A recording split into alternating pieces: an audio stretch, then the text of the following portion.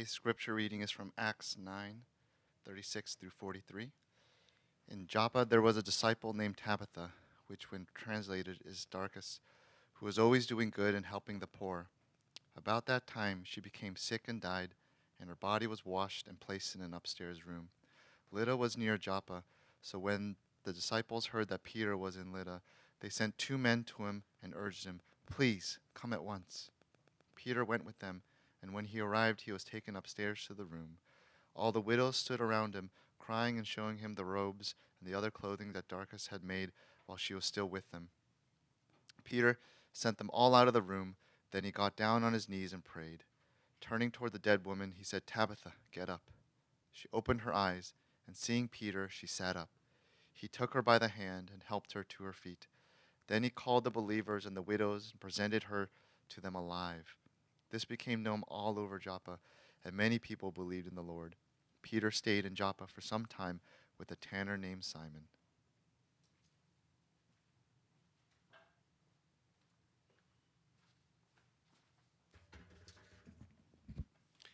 Okay, we're in the middle of a little sermon series on evangelism, right? Evangelism. The impetus is our 2022 church key verse, which has as its first element Paul's confession that we proclaim him. We proclaim him. That is Jesus Christ to the world. Our mission is to share the gospel of Christ with others. Last week, we noted how Matthew, the tax collector, began to not only follow the Lord, but how he immediately invited his friends to interact with Jesus at a dinner he hosted in his own home. Matthew practiced what I dubbed contact evangelism. It's like contact sports, but contact evangelism, bringing people into contact with Jesus. I trust you reflected and made application of the message this past week by finding ways, big and small, of introducing our unbelieving friends and family to some aspect of Jesus in your life or the life of the body of Christ. I'm excited about some of the upcoming opportunities in our various ministry groups. We're going to shoot arrows at maple trees or something like that. And our church-wide Easter extravaganza, right? Of course, contact evangelism is not limited to events, but can be practiced every day and in every way. Today, I'd like us to dig into a touching narrative found in the book of Acts regarding the ministry efforts advanced by a Christian disciple named Tabitha, right, aka Dorcas. Tabitha, I will try to explain, engaged in what people today might call servant evangelism. Servant evangelism. She communicated and shared the gospel by serving others. It's visible in the description found in verse 36. She was always doing good and helping the poor. What that tells me is that she served from her heart. It was not obligatory or utilitarian. It was not selfish or self kind of expressive. It was from a genuine love and generosity that caused her to heartily help others. Right? From that sense, that I formulated the title that you see there, heartily, to indicate her sincere effort and purity of motive in sharing the love and person of Jesus Christ to others. By examining the circumstances as the passage sets forth around her ministry, actually her death, and her being raised from the dead, I'd like to share how we too can proclaim Christ, right, through acts of love and service and more. So, using the idea of heart, then, I'm going to organize the sermon into 3 parts with the following accents. So, wholehearted, right? That's going to talk about Tabitha's service. So it's wholehearted, right? It's from the heart. And then the next section will be about the heartfelt reaction of those that were touched by Tabitha's love, and how they responded, how they felt about her. Right? They were really blessed, right? And then heartbeat, because we're going to talk about her death and then her raising in the last few verses. So first, let's consider Tabitha's mindset and motives as she gave herself for the needs of others. I want to say that her service was conducted wholeheartedly. Um, it appears that she served the needy from the compassion, out of the compassion of her heart. This was not her professional occupation. She was not like necessarily a seamstress or anything like that, or a social worker. She was not working for some relief organization. She saw with her own eyes how needy people were, and so she gave of her time, energy, and skill. Right? She herself might not have been a woman of means, but she sacrificed what she could for those in more unfortunate circumstances. I think this best explains the universal reaction of appreciative grief demonstrated by those she had aided. I don't think she was, you don't see any obligation or guilt in her actions, right, in her acts of kindness. She wasn't some sort of pushover who just couldn't say no. Like people says, "Can you help me?" And some of us, we want to be known as someone who helps others and does good, right? But that's not what was driving her. Rather, her heart was big enough, roomy enough to go out to those who were suffering. I think the pandemic has made all of our hearts shrink a little, maybe even shrivel up. We've narrowed those that we feel like we can care for, that we want to care for. And so there's been I think a concentration on like myself, my own issues, my own needs, my own wants, my own challenges, as well as those maybe close to us. But it's a narrow kind of willingness to help others, to help people that maybe don't have a direct connection to us, those who don't give us something back, quid pro quo kind of thing. We've become, I think, smaller hearted. But not Tabitha, right? Her compassion, her big heart, led her to choose to do something about the needs that she saw. It's not half-hearted, it's not compulsory. Tabitha was not looking for some sort of reward or recompense. Her love for people did not require reciprocation. But obviously, she was dearly beloved in turn. So when we do this kind of servant evangelism, right? I don't think we can genuinely or effectively share the gospel if we're driven by these kind of, either mixed motives or selfish motives or duty or guilt, right? Or a desire for recognition. Right? People can see through this, right? New Yorkers love to kind of cut through the gloss and really, get down to the heart of the matter. If we're half-hearted or if our motives are less than noble, if we treat evangelism like a task, a to-do list, oh, I have to be nice to people, oh, I have to share the gospel, or I have to reach out to this person, that is pretty obvious, right? I think Tabitha, as far as the limited information we have, I want to say that the widows, they were not projects, they were not some quota, some evangelistic quota her pastor told her to meet. Right? No, these widows, these poor, unrepresented, unprotected widows were precious to her. They were like family. And so she poured out to them with genuine sacrifice and interest. And that really is the heart of servant evangelism, right? That we love the people we are serving in the name of Christ. Right? See them as, I like the way Alice put it, as we exist, just the bare fact that they are children of God, made in the image of God, right? That we we have compassion when they are in need, without the gospel.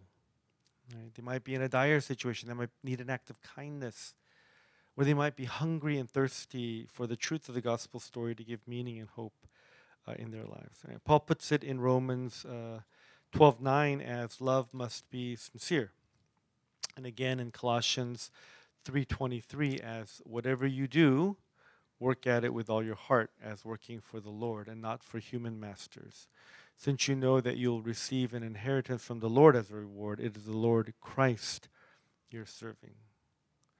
So ask yourself, am I doing evangelism because I want the accolades of people, or am I doing it out of my heart, out of love, wholeheartedly? Am I doing this to gain something from the act of service or in the simple joy of helping another human being in need? If I'm never appreciated or thanked in this life, am I still willing to communicate the gospel through service? If the person that I'm trying to share the gospel with doesn't come to personal faith in the time frame I desire, would I still be willing to extend my time and energy? I think evangelism is something that you got to kind of check up on yourself. Am I going through the motions of serving others? Right? Am I doing it half-heartedly, begrudgingly, or bitterly? It's worst of all, right?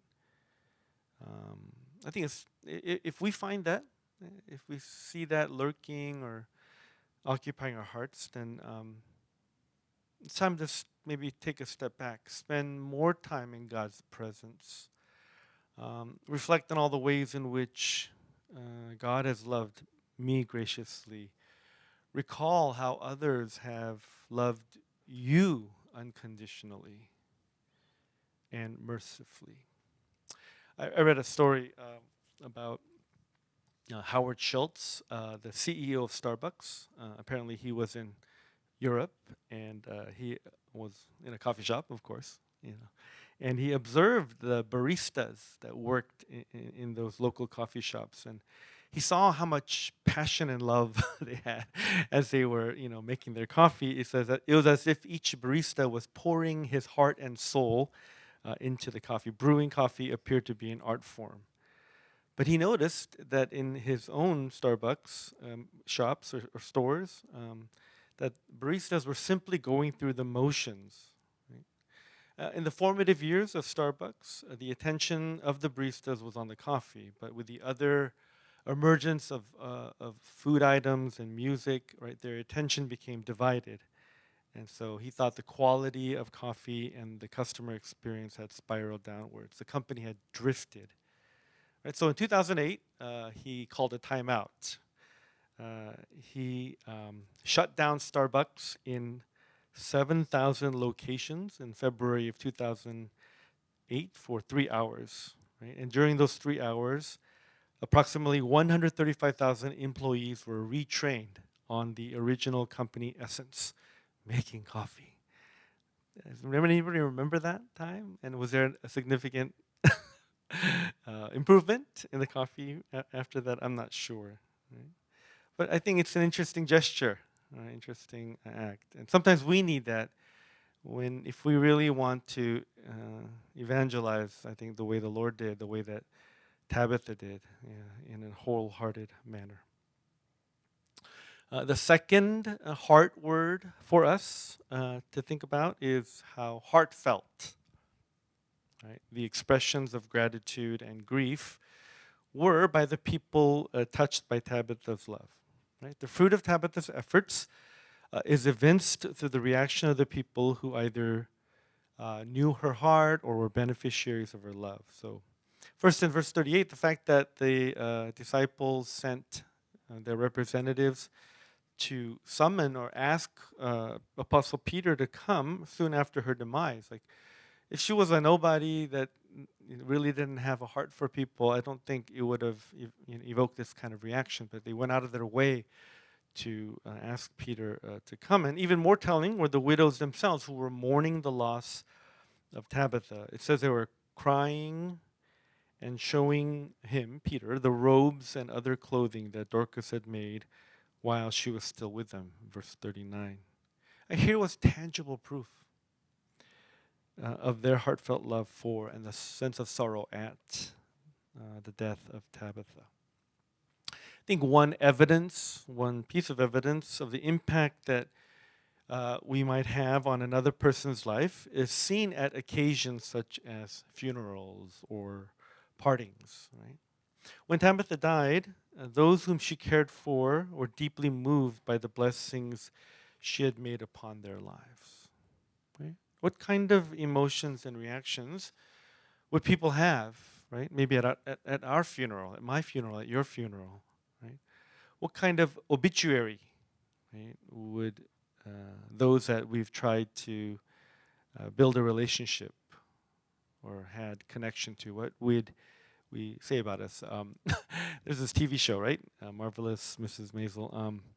And my favorite actor is Tony Shalhoub, right? He plays Monk. He's been famous for him. But he plays, I think, the main character's father, right? And he's a brilliant guy, but he's got conspiracy theories, and I just love the way that he kind of gets all discombobulated. But he really has like a core that you can also see that he is a man of love, and he tries to maintain his quirks and all that, but it's like a very nice blend of like drama and comedy in my mind, right?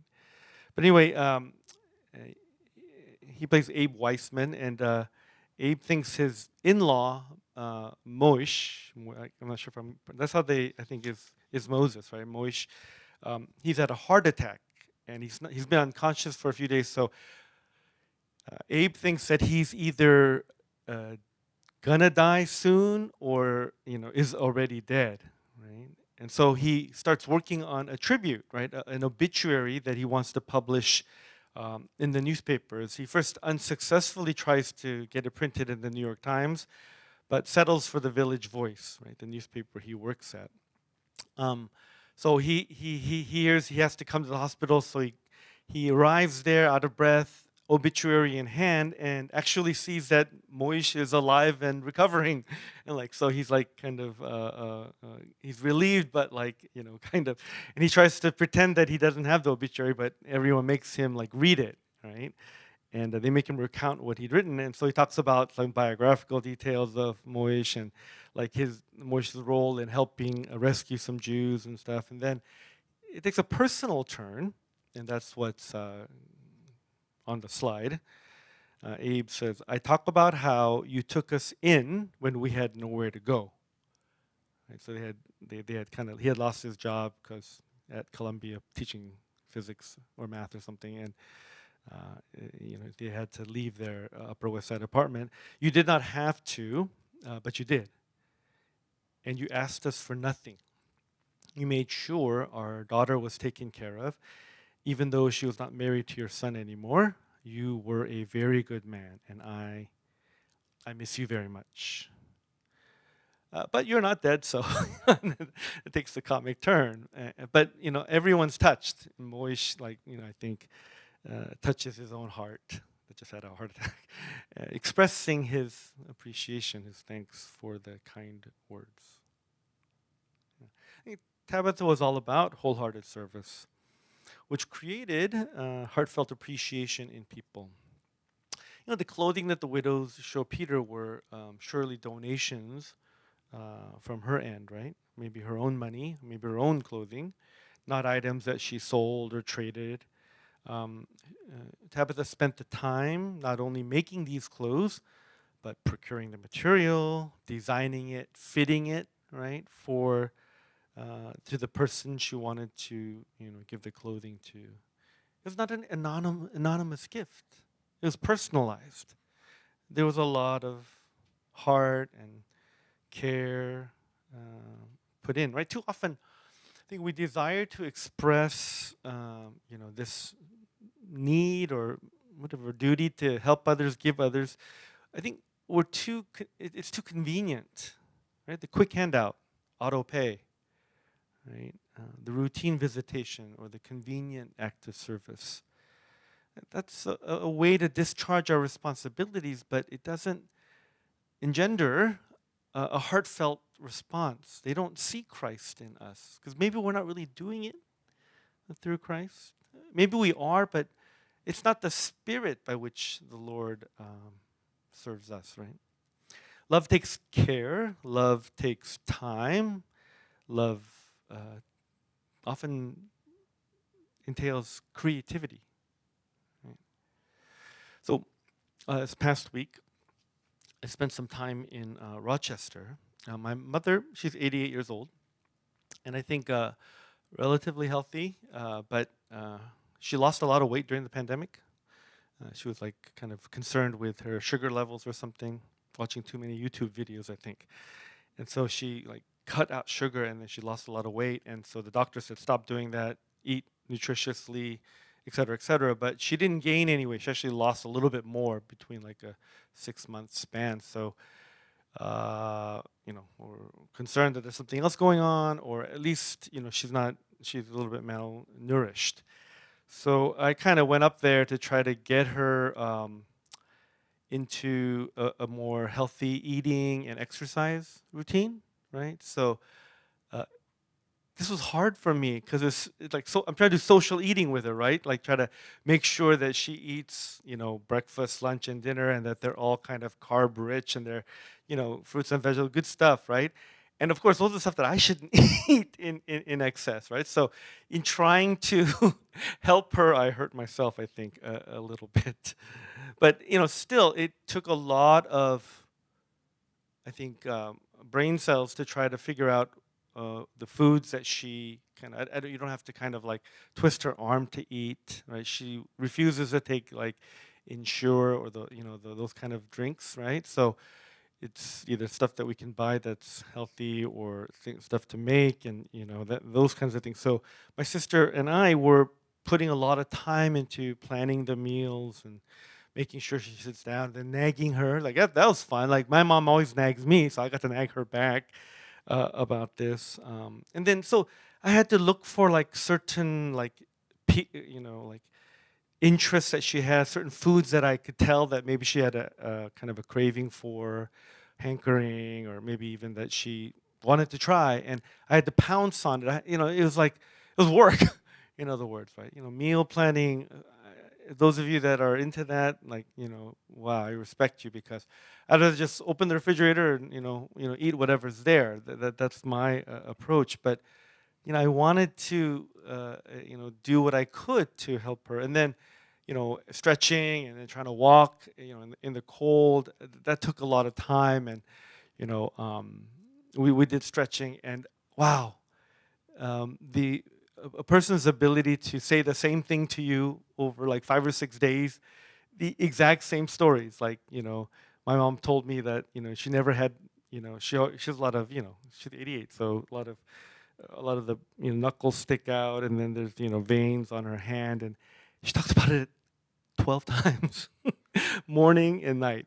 My grandmother always said my hands were not pretty. My grandmother, so her mom told her hands are not pretty, and I see how but it was that's why I was there, to kind of be a sounding board and to encourage her that you got to be flexible, you got to get an appetite, and that kind of thing. Yeah, so she's my mom, right? I'm supposed to love her and that. But I thought about, I was preparing this message, that if I could have that kind of heart, that kind of interest, that kind of burden for other people, even one other person, could I not convey this heart of a spiritual, servant evangelism?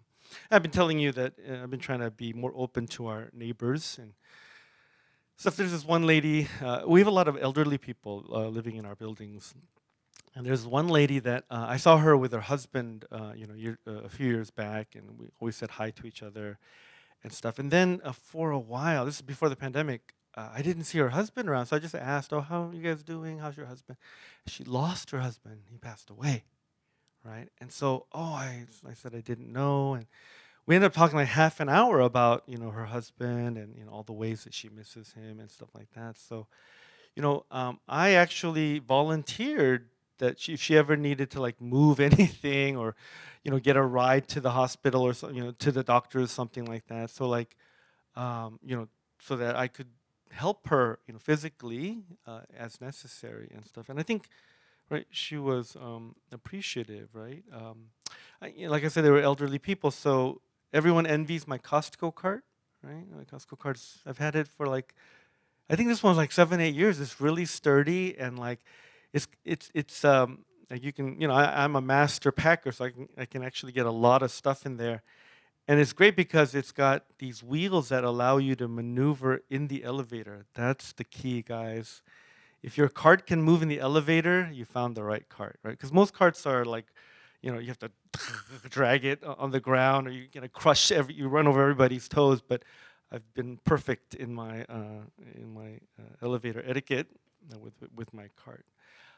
I think once a week, once every couple weeks, I'm like carrying groceries for people with my Costco cart because I'm always doing it, and I just you want to put it here and that kind of stuff, and it's a tiny thing, right? It's like insignificant, but I want that to be a means by which I can get to know them, get to hopefully build a relationship, contact evangelism and servant evangelism, right? And there's a number of stories, right, through my own Christian ministry that I have found where you can exercise that kind of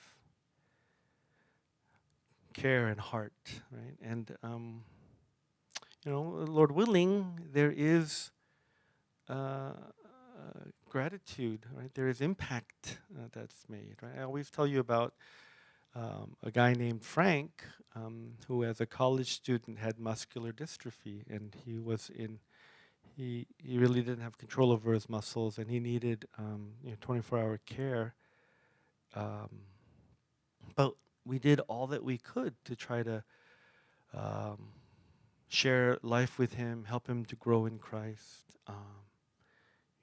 Like he always needed a straw to drink through, so like Mona purchased 1,000 straws, gave it to him. I had my dad's pickup truck at the time, so we always put him in the car. We had to lift him off the seat, put him in the front seat. Not only seatbelt him in, but make sure he didn't have the power to stay sitting. He always slid when we made a turn, so we had to make sure that he was comfortable. It was a very heavy wheelchair, but like three or four guys would lift it on the bed of the truck, and we would tie it down with ropes, make sure that it was secure. And we took him everywhere, right? Everywhere that we went for fellowship and stuff.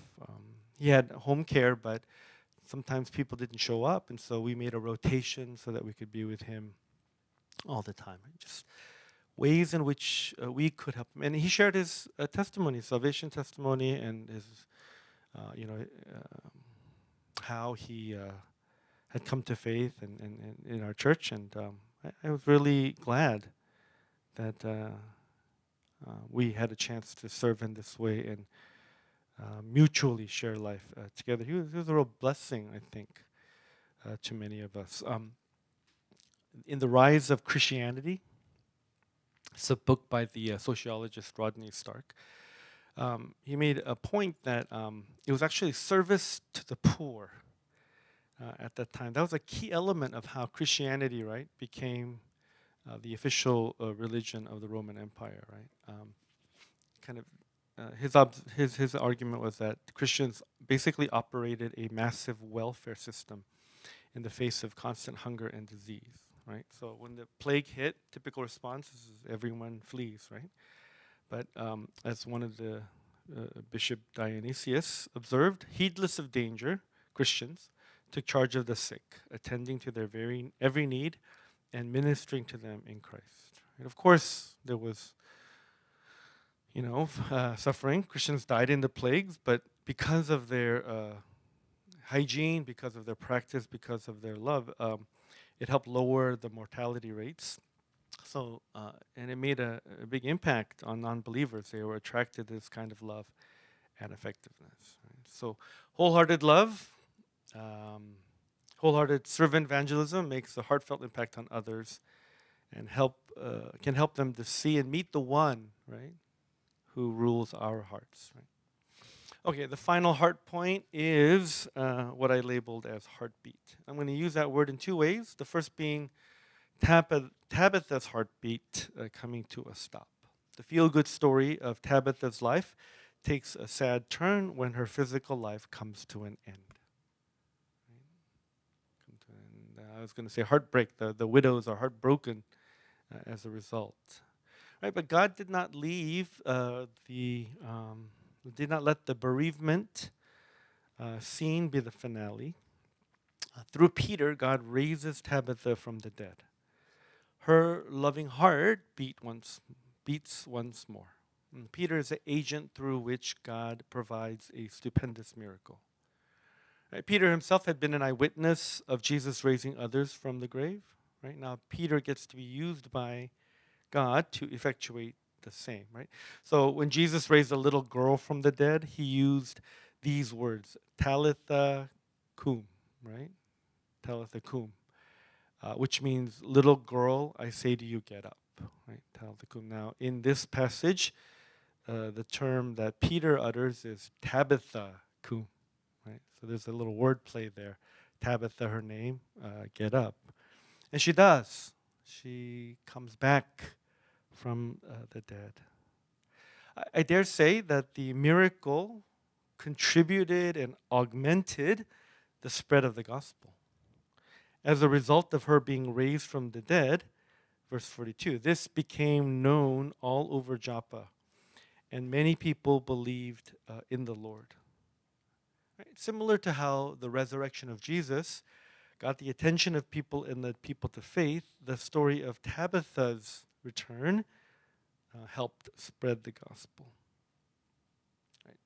So that's the second sense of heartbeat that I want to use: the gospel. The gospel. Right? Even through the localized miracle of being brought back to life, this was evidenced. This was what Tabitha embodied, right?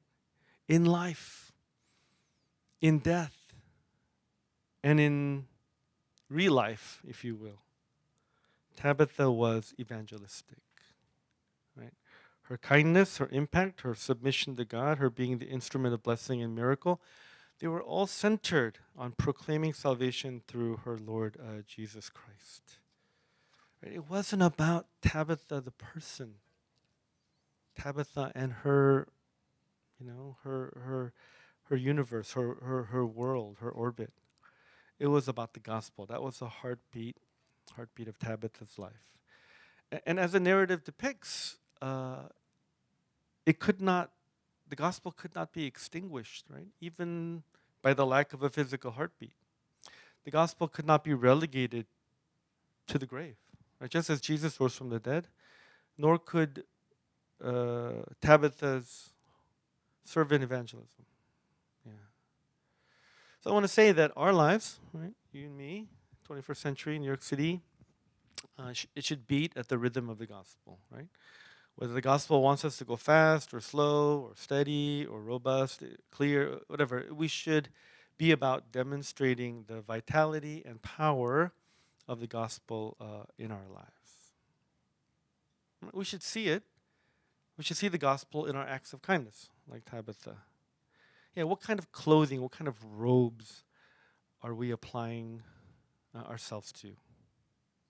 Right? And is it going to be maybe buried in our casket with us so that when it's over, it doesn't really matter much because those things die with us because those things were about us, right? That was Tabitha's legacy, wasn't it? She left the robes and the clothing as a sign of her love for the widows.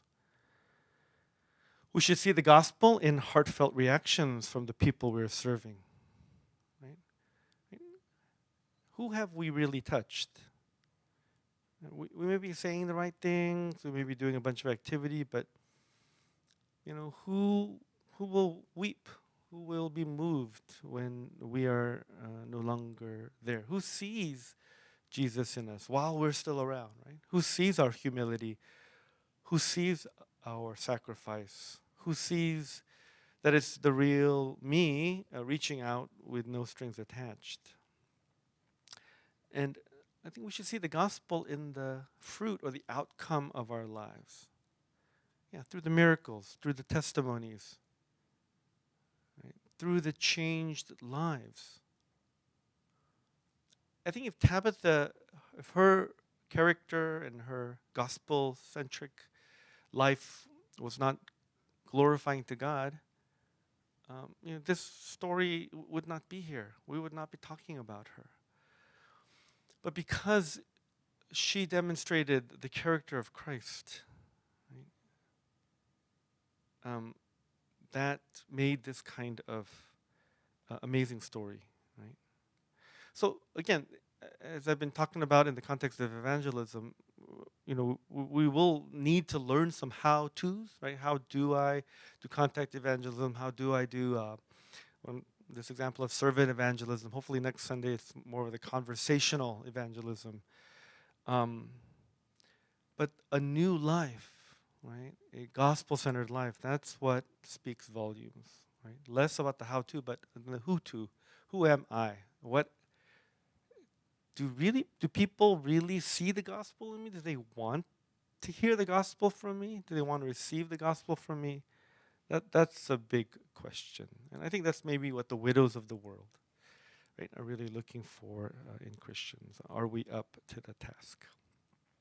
Last little point. The unmistakable heartbeat of the gospel is further found in this small narratival detail noted in verse 43. Right? It says that Peter stayed for some time in Joppa at the home of a tanner named Simon. Right? And this is significant in the flow of church history because it was in that home that God sent emissaries of Cornelius, the centurion. Right? They are sent to find Simon, who's at the home of the tanner, to find Peter, who's at the home of Simon the tanner in Joppa. This is where Peter gets that vision of a blanket full of unclean animals, and that he needs to learn that the Gentiles are just as ready, just as qualified to hear and receive the gospel as the Jews were. Right? Despite Peter's being the miracle worker for Tabitha and her friends, Peter's heart was not beating fully with the gospel's drum. More lessons to learn about God's wholehearted love for all people, even the Gentiles. So the next chapter, there's a major step taken in the propagation of the gospel. Right? Peter summoned to the house of Cornelius, a Gentile, about 30 miles from Joppa. There he preaches to the people, to Cornelius and the people in his family that are gathered there, and they become saved. Right? Peter realizes that the gospel is for everyone. I wonder if Peter was impacted by this Tabitha story, that he was called to come to Joppa, right? And then he's called to come to Cornelius' house. And he sees what Tabitha has done. She was willing to associate with the lowest in society. And she was willing to pour out her life for others. Maybe that softened Peter's heart and allowed him to put to verbal expression the kind of gospel message that Tabitha's actions depicted. Last slide is the one from ended with last week, right? The quote from the book that I was reading. You are a Christian because somebody cared. Now it's your turn. Let's pray. Lord, as we hopefully maybe are prompted to think about the Tabithas in our life, those who have cared for us in just so many different ways, people that have evoked a heartfelt reaction from us. Lord, help us to think of them and help us to desire and to grow a wider heart for the widows and others in need you've placed in our lives. Lord, help our evangelism to be sincere. Help it to really come out of the compassion that you have implanted in us. Help us to be willing to love people as you've loved us. Help us to march to the beat of the gospel. Please allow us to love as you have loved us first, through our humble acts of care and kindness and service, Lord. May many people hear of it, hear of the power of the gospel, and believe in the Lord. In Jesus' name we pray. Amen.